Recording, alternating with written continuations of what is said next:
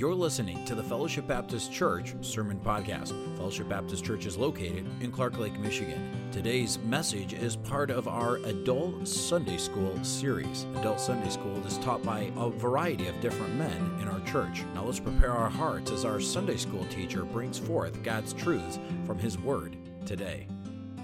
It's a joy to be here with you again. Tonight I'll be showing some pictures of our trips. Been to Asia twice this year, South Texas. We've had great opportunities. We look forward to being here all day. And it's first time meeting your preacher. And my wife and his wife have gotten to know each other through some speaking opportunities and things together. But if you would, take your Bible, turn to 2 Peter chapter 1. The preacher said he heard from his daughters. I heard from my son, and not my daughters yet. But my son is in Australia right now. He lives in Hong Kong, where he teaches school, and he is on a field trip with students for a week. Primary school students. They're in Australia for a week. A couple of years ago, they came to the United States for a week. Would you send your elementary school students halfway around the world for a week on a field trip? But they do that from Hong Kong. And I'll tell you a little bit more about it tonight, but my son in his school, the principal is a believer. And my son has the opportunity to share the gospel with his students. And he shares them with the whole school. They have an assembly every morning. And when it's John's turn to lead this, and he has a position of leadership now in the school, he presents the gospel.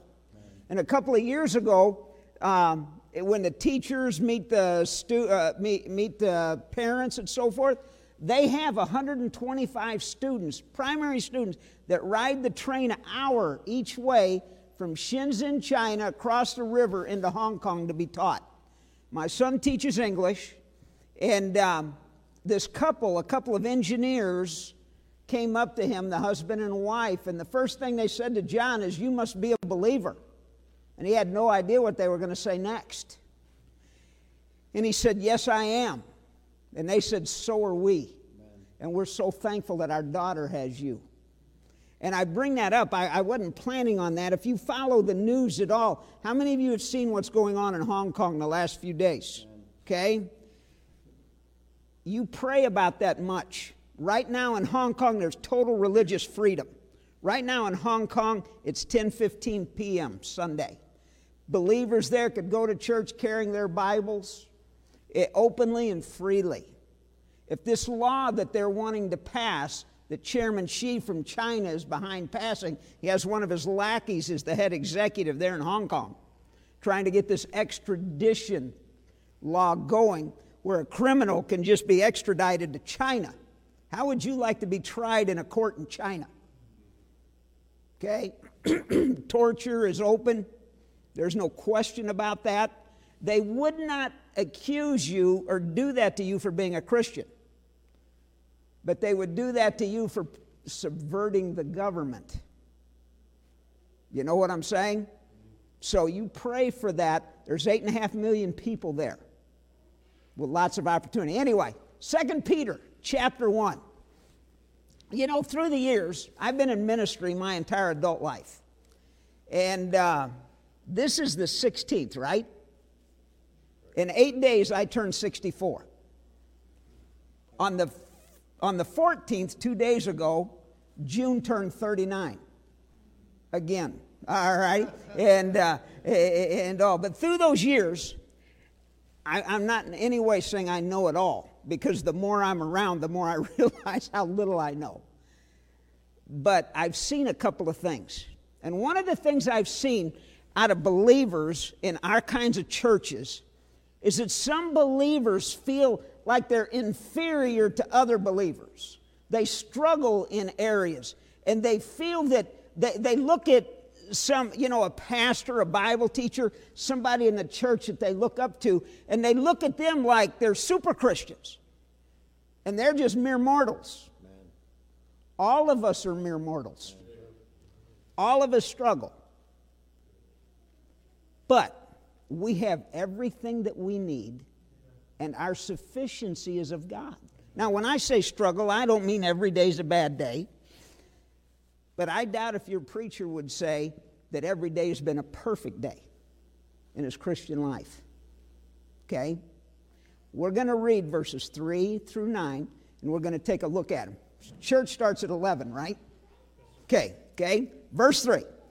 According as his divine power hath given unto us all things that pertain unto life and godliness, through the knowledge of him that hath called us to glory and virtue, whereby are given unto us exceeding great and precious promises, that by these ye might be partakers of the divine nature, having escaped the corruption that is in the world through lust.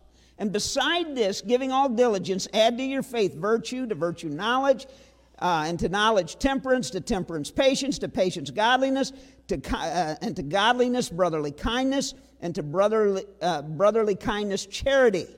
For if these things be in you and abound, they make you that ye shall neither be barren nor unfruitful in the knowledge of our Lord Jesus Christ.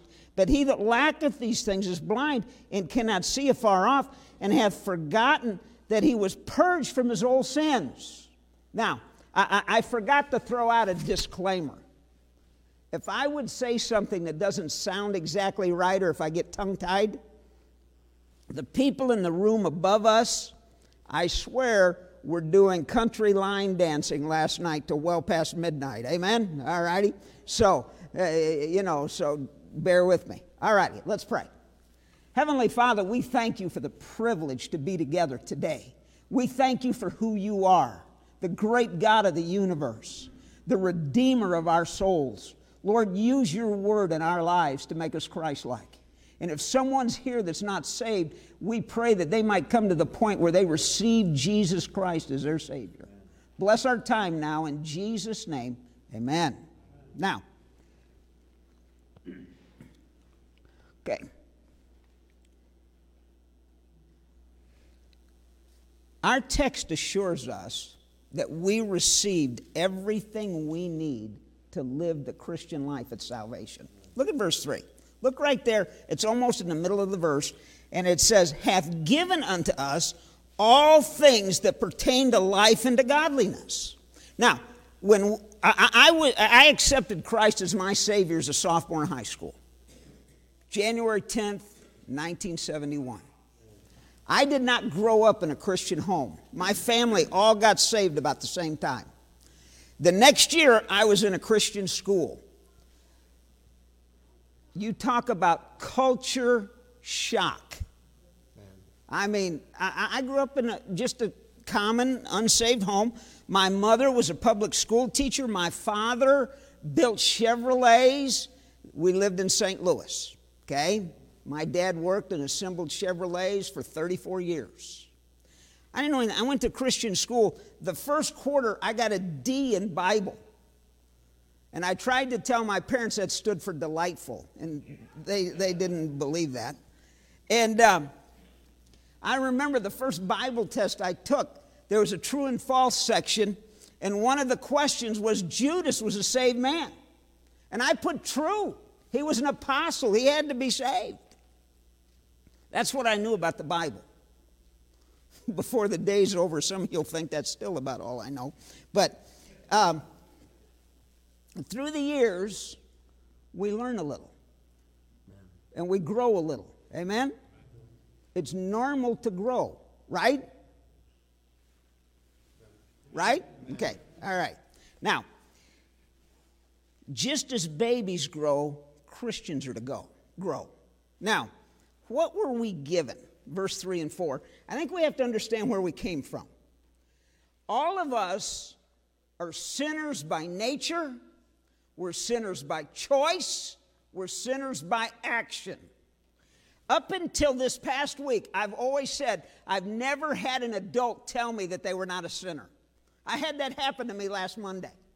I was at our home church. There's a guy that owns a mechanic shop, and I was in having my oil changed, getting my tires rotated. We left Tuesday for this trip, and was in there in Scott's shop, and this guy we were talking there. He was doing something, I was doing something, and he asked me what I did, and I told him, and his name was Roman, and that was a good lead into Romans, and and he had made some comments about society and so forth, and I said, well, in Romans 3 it says, all have sinned and come short of the glory of God. I said, do you understand you're a sinner? He said, no, not me. I've never murdered anybody. I've never killed anybody. I've never sold drugs. I've never committed adultery. And he starts going through the list. And so I'm thinking, you ever told a lie? And I said that. He said, the only time I've ever lied is to save somebody, and that's different. That doesn't count. I didn't point this out, but I'm thinking that's a lie. You know what I mean? And so forth. Okay? We are sinners by nature. The Bible tells us, keep your finger here, turn to Ephesians 4, and we're going to come right back. Turn to Ephesians 4. This is how we were born. Okay? Ephesians 4, look at verse 17. The Bible says, this I say therefore, and testify unto the Lord, that ye henceforth walk not as other Gentiles walk in the vanity of their mind, having the understanding darkened, being alienated from the life of God through the ignorance that is in them because of the blindness of their heart. We were born alienated from God. Alienated from God. Now, my wife and I have 7 grandchildren, 5 biologic, 2 adopted. This next week, I go down, we're meeting a man in North Carolina that he's looking to start a Bible college in Dubai. And we don't know if we'll work with him. We don't know if they want us. I don't know all of his positions and all that, but there's potential there for us to do that. And the good part about this meeting is it's an hour away from 4 of my grandchildren. Amen? I have the oldest grandchild we have and the youngest grandchild live there. We have a 2-year-old grandson that lives there. And he is a sinner by nature. I love that little rascal. And he is constant energy. And some of you have heard of the Three Stooges. He has the same hairdo as Larry. Blonde hair. I mean, if you turn a kid upside down, you can use him for a Brillo pad. All righty? Now, we were born alienated from God. We're also born under the wrath of God. We don't have time, but we see that in John 3, 18 and 19. Go back to 2 Peter 1, please. When we were saved, we received a godly nature. But our old nature is still there. And it oftentimes works very hard against us. Amen? You know what I'm saying? Now, if you doubt that, and once again, for time's sake, we don't have time, go to Romans chapter 7. Paul talks about the struggle that he has. When we got saved, the Spirit of God lives within us, and we have the power to live as we should. The question is, why is there a struggle to live like we should? And I think the answer comes in the next few verses here, 5 through 7. It tells us there's some things that we need to add to our Christian life. It doesn't say that we're incomplete. It says here's some things that you have to add. Look at verse 5. And beside this, giving all diligence, add to your faith. Now, how are we supposed to add these things? It says with all diligence. This word diligence is the same word that is used in study to show thyself approved, a workman unto God that needeth not be ashamed. Any of you are familiar with Awana, the old Awana verse? Study and diligence, it's the same word. When we think of this, it's effort. It's not something that happens on accident. It's not something that we can get sitting in front of our computer or our iPad looking at social media. I'm not preaching against social media. I'm preaching against social media being our God. Amen? Okay? Now, it says, add to your faith and do it diligently. And then it tells us what we're supposed to add. Look what it says. Add to your faith virtue. What is virtue? Virtue is moral excellence. It means I do right all the time, in every circumstance. And that's not easy, is it? My wife and I drive a lot. How do you do driving? Don't sit there and act like you don't know what I'm talking about. There are some knuckleheads on the road. I mean, we used to say, where'd you get your driver's license? A Cracker Jacks box? You know what I mean? I don't think Cracker Jacks would give some of these people driver's license. And if you're not careful, they can irritate you. Am I right or am I wrong? Moral excellence. I told my wife last night, I said, the devil is trying to ruin our spirit for tomorrow with the line dancing above us. You know what I'm saying? And thank the Lord, he got victory last night, and not the flesh, all righty, for us. But moral excellence, all of us know what that is. We think, I don't cheat on my taxes. I don't cuss at my boss. I haven't committed adultery. I've not killed anyone. I've not robbed the bank. We think we're okay. And we ought to be on the right side of those things, but it's so much more than that. It's our spirit. It's our attitude. It's what we would like to do if we could do it. You understand? Where I live in Plymouth, Wisconsin, it's a small town, 8,500 people.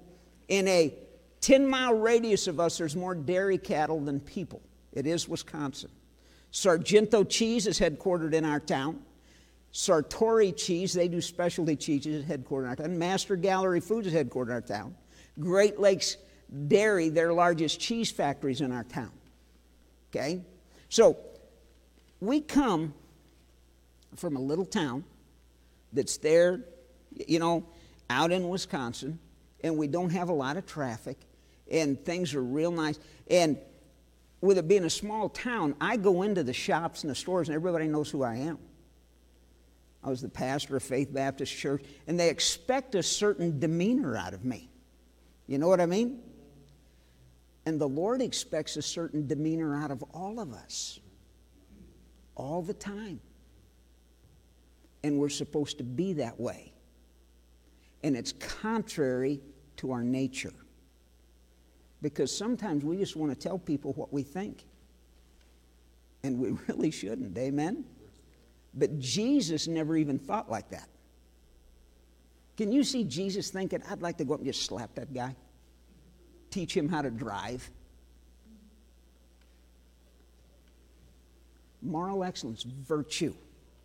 It ought to permeate our being. Second thing is knowledge. Knowledge. Academic facts. Academic facts. Don't raise your hand. Don't raise your hand. How many of you can name the apostles? How many of you can name the 10 Commandments in order? How many of you can name the kingdom parables in Matthew 13 in order? How do you do with Leviticus, the first 10, 12 chapters, going through the sacrifices? Do you know that I train Chinese pastors. I'm told that the average Chinese believer reads his Bible through about 6 to 8 times a year. How are you doing on that? In America, we think we're super Christian. We read it through once. We have all of these different things to make our life go simple and smoothly. Chinese believers, if they don't live in one of the big towns, they don't have them. The economic boom in China, it's not in rural China. But yet they have time to read their Bibles. They have time to pray. This morning, in the Chinese churches, they started coming to church 2 hours early in small groups. And it's set up that way. You know why? So as to not draw attention. And they come about every 10 to 15 minutes in small groups. They come to church. They can't sing like we did this morning. You know why? It draws attention. But they come for the Word of God. And they don't want a 15-minute sermonette. They want the Word of God for an hour or more. And that's what they need. Those that come a couple hours early and those on the early shifts, you know what they do? They sit there and in groups of 2 or 3 or by themselves, they read the Bible and they pray for a couple of hours before the service starts. What did you do this morning a couple hours before the service starts? I mean, were you up spending time with God? our moral excellence and our knowledge. Our knowledge. Do we really know what we believe? Our middle child and her husband and children live in Salt Lake City. They moved out there 7 years ago. They were 3 couples that moved out there to start a church inside Salt Lake City limits. What is in Salt Lake City limits? Anybody know? The headquarters of the Mormon Church. And their claws are in deep. Easter Sunday, they had over 600 people in attendance. They've had to split services because their auditorium will only hold about 350. And they're seeing things happen. The gospel still works if we will put it into practice in our life first and then into others. The third thing is temperance. And temperance means self-control. Self-control. Well, I don't yell at people. Yeah, but would you like to yell at people? How do you do at a buffet table? Gluttony is a sin. Amen? It gets quiet in the Baptist church when you say that. Gluttony is a sin. Everybody's sucking things in there, all righty? Okay? Patience. That's the next one. We get the idea of patience as we see Grandma and Grandpa in a rocking chair on the porch. But that's really not what the word patience means in the Bible. The word patience means enduring or constancy. Enduring. And I shared this with you all when we were here, how we had to leave China in a hurry, how they beat our translator and so forth. Do you know the Chinese people that we have met since then? Men and women both. Every one of them say this: don't pray for the persecution to stop. The first time I heard that, I thought, what's the matter with you guys? Of course I would be praying for the persecution. What would you be praying for? They said this: pray that we will be faithful. Man, you talk about being slapped upside the head by something you heard. I thought right then and there, that's why the gospel is thriving in China and it's struggling in the United States. We're more consumed with being comfortable, and they're more consumed with being faithful. And we know what the Bible says in 1 Corinthians 4, more it's required in stewards that a man be found comfortable. Right? More it's required in stewards that a man be found faithful. And they're worried about being faithful. And they go to church this morning but not knowing if they'll be going home from church or if they're going to jail. If they'll see their pastor taken and beaten in front of them. Those are things that are in their minds. We come to church only concerned if we're exceeding the speed limit. Amen? Patience. Bearing up under a load. Bearing up under a load. I love to read biographies. I like to read biographies of unsaved people. But I really like Christian people.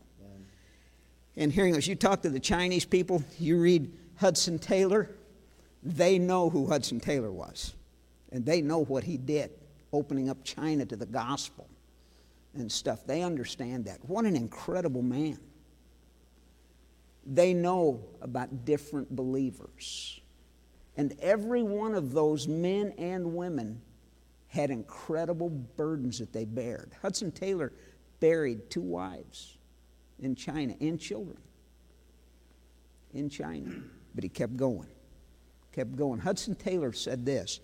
He said, God uses weak people because they know they have to depend on Him for their strength.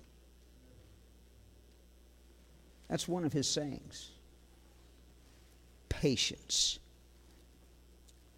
Our son I got the family back disease. My son didn't. He's about 6'1". That's not huge, but that's a lot bigger than me.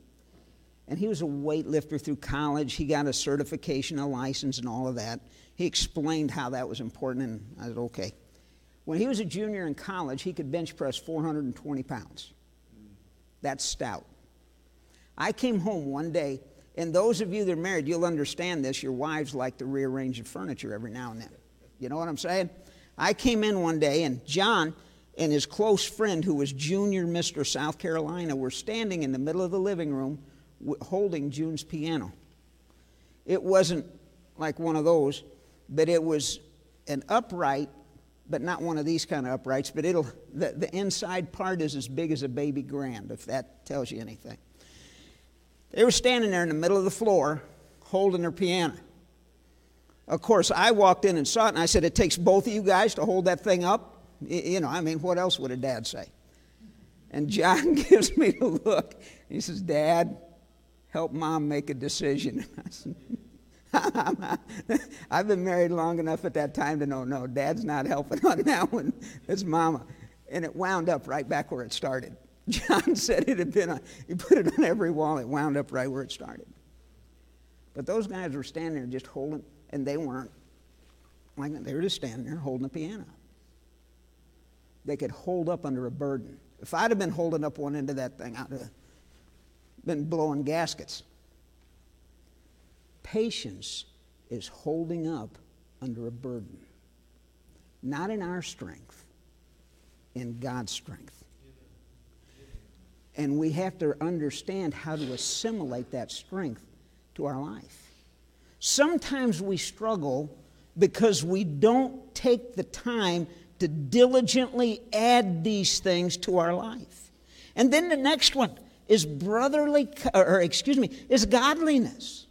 Godliness, godlike. In Romans 8 and verse 29, the verse says in the middle of the verse that we're to be conformed to the image of His Son.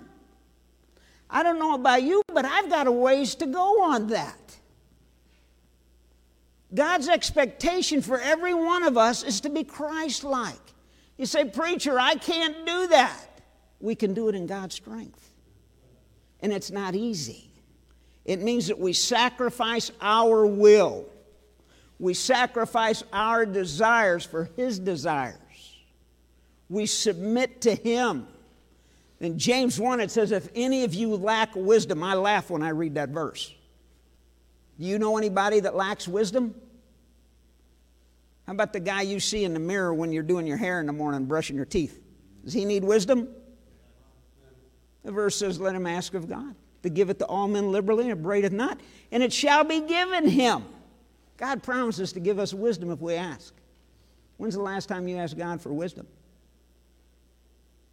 Does He promise? Now, that doesn't mean He's going to take an IQ of 90 and make it 190. He's not going to turn us into geniuses. But that wisdom will let us know what we're supposed to do and how to do it. Put it into practice. Okay, godliness. Brotherly kindness. Love for the brethren. I've got a friend, he pastored here in Michigan, just retired after years in the same church, and he said this. He said, the gospel light attracts some strange bugs. Amen? And most everybody in here had somebody's face come to mind. And not only that, you're the one that somebody else had in their mind, all righty? Brotherly kindness. We're to love the brethren as Christ loved us. And not only the brethren, but people in the world. In my town, in the old part of town, which is where we live, most people share a driveway. And we share a driveway. When we first moved in, there was a single guy there, and we got along great. Sometimes he would snowplow, sometimes I snowplowed. It was great. And he got married, and she had a couple of kids, and he had a couple of kids from the first marriage, and they had to have a bigger house. They moved out. Next ones move in. They were a little rough around the collar, but I did about 90% of the snow blowing, and he did about 90% of my yard mowing. So that was a good trade. You know what I mean? And they had one child, everything was good, and then she was carrying twins, and they had to have a bigger house, and they moved out. And now we got the current ones. They both have pink hair, neon pink. They have a couple of snakes, a tarantula, and a cat. And a cat's as bad as the snakes. Oh, that slipped out. All right. His idea helping to do the snow is to drive on the driveway. And if you have a snowblower, you know how good that makes it for getting rid of it. They mow their yard about once to every 4 or 5 times that I mow mine. The woman, in almost 2 years, has never said a word to us. Not one. When they moved in, we took them brownies and stuff. And this is what the kid said. He said, "Oh, this is just like in the movies."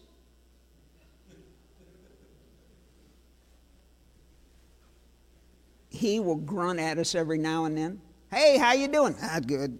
Put his head down and go on. That's all the communication. I'm supposed to love them like Christ loved the church. Let me ask you a question. Is it as easy to love them as the guy that mowed my yard 90% of the time? Huh? Or the guy that did at least more than 50% of the snow blowing? But I got to love them like Christ loves me. A good guy. Just ask me. I'm a good guy. And that's how we look at it. Do we not? Okay? Add to your faith virtue. And then after virtue, knowledge and temperance and patience and godliness and brotherly kindness and charity, which is that word for godly love. We're supposed to add those things to us.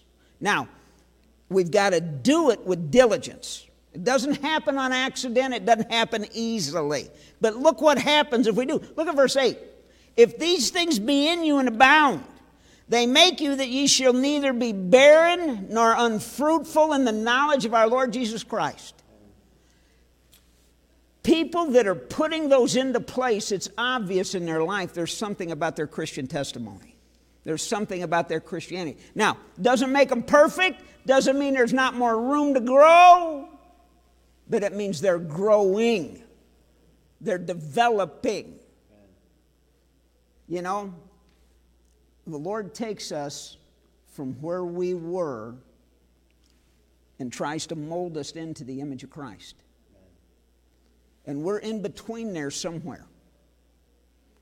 I don't know about you, but my desire is to be a lot closer over here than over here. You know what I mean? And I'm to the point now where I at least know that Judas isn't a saved man. All righty? And I wouldn't have gotten a D for delightful in Bible in the first quarter. The positive, there's growth, and that growth, the development, and there's discernment. And the gain is the demonstration of a godly life. Ask yourself a question. Are you truly satisfied in the Lord? Or do you think, I need the Lord in a good job? I need the Lord in a certain kind of house. I need the Lord in a certain kind of car. In Hong Kong, there's a lot of money. A lot of money. 8.5 million people, same size New York City, 4th largest stock market in the world. When we go there, I see Ferraris, Lamborghinis. I was there for 4 days a couple weeks back. I did not see a Rolls Royce or a Bentley that time. Normally I do. I guess we just weren't there long enough. Wouldn't you love to drive a red Ferrari? Don't sit there and tell me no, you wouldn't. You'd hate it. I mean, I would love to drive one. I'm not sitting around worrying, trying to figure out how I'm going to get one, because that's not going to happen. Not in this lifetime, you know what I mean? And so forth. But there are people, they get possessed with something like that. And it just takes over their life. Godliness with contentment is great gain. But then there's a negative. Look at verse 9. But he that lacketh these things is blind, and cannot see afar off, and hath forgotten that he was purged from his old sins. Now, we can be at a place in our life where we're not growing, where we're not developing, and that's a problem. You remember I told you about my little 2-year-old grandson, the one with the hairdo, with the curly gold hair? if he doesn't keep growing, there's something wrong with him. Amen? And everybody can see that. The same thing is true of a Christian that doesn't develop. Everybody can see that. And you're miserable. You're miserable in your walk. You're miserable in your life because you're not putting in any effort. Do you know what the number one New Year's resolution in the United States is? What is it? Lose weight, go on a diet, okay? And to do that, everybody goes out and buys athletic equipment for their house, or they get a gym membership. Do you know the best time of the year in the United States to buy exercise equipment? Is February. Because of the people that spent all kinds of money buying it, and now it just became a clothes rack and not using it. February is the best month of the year in the United States to buy exercise equipment. Used. That's really not very used. Sadly, some of us put that kind of effort into our Christian life, and we don't grow. And we look around and we wonder what's wrong with us. Why am I like this? And I'm not trying to be mean, but it all comes back to us not diligently adding to our faith the 7 things that are listed here in 2 Peter chapter 1. Let's pray. You have been listening to the Fellowship Baptist Church Sermon Podcast. We hope this message was a blessing and encouragement to you. If you would like more messages, visit our website at fbcclarklake.org, where all of our messages can be downloaded for free. Also, you can subscribe to the Fellowship Baptist Church Sermon Podcast on iTunes, Google Play, or SoundCloud. All of our messages are available for free. If you want to keep up to date on what's going on at Fellowship, follow us on Facebook, Twitter, or Instagram, where you can see what's happening at Fellowship Baptist Church. If you'd like to visit us, Fellowship Baptist Church is located at 3200 Reed Road, Clark Lake, Michigan. Thank you so much for listening, and we hope to see you back here again next time.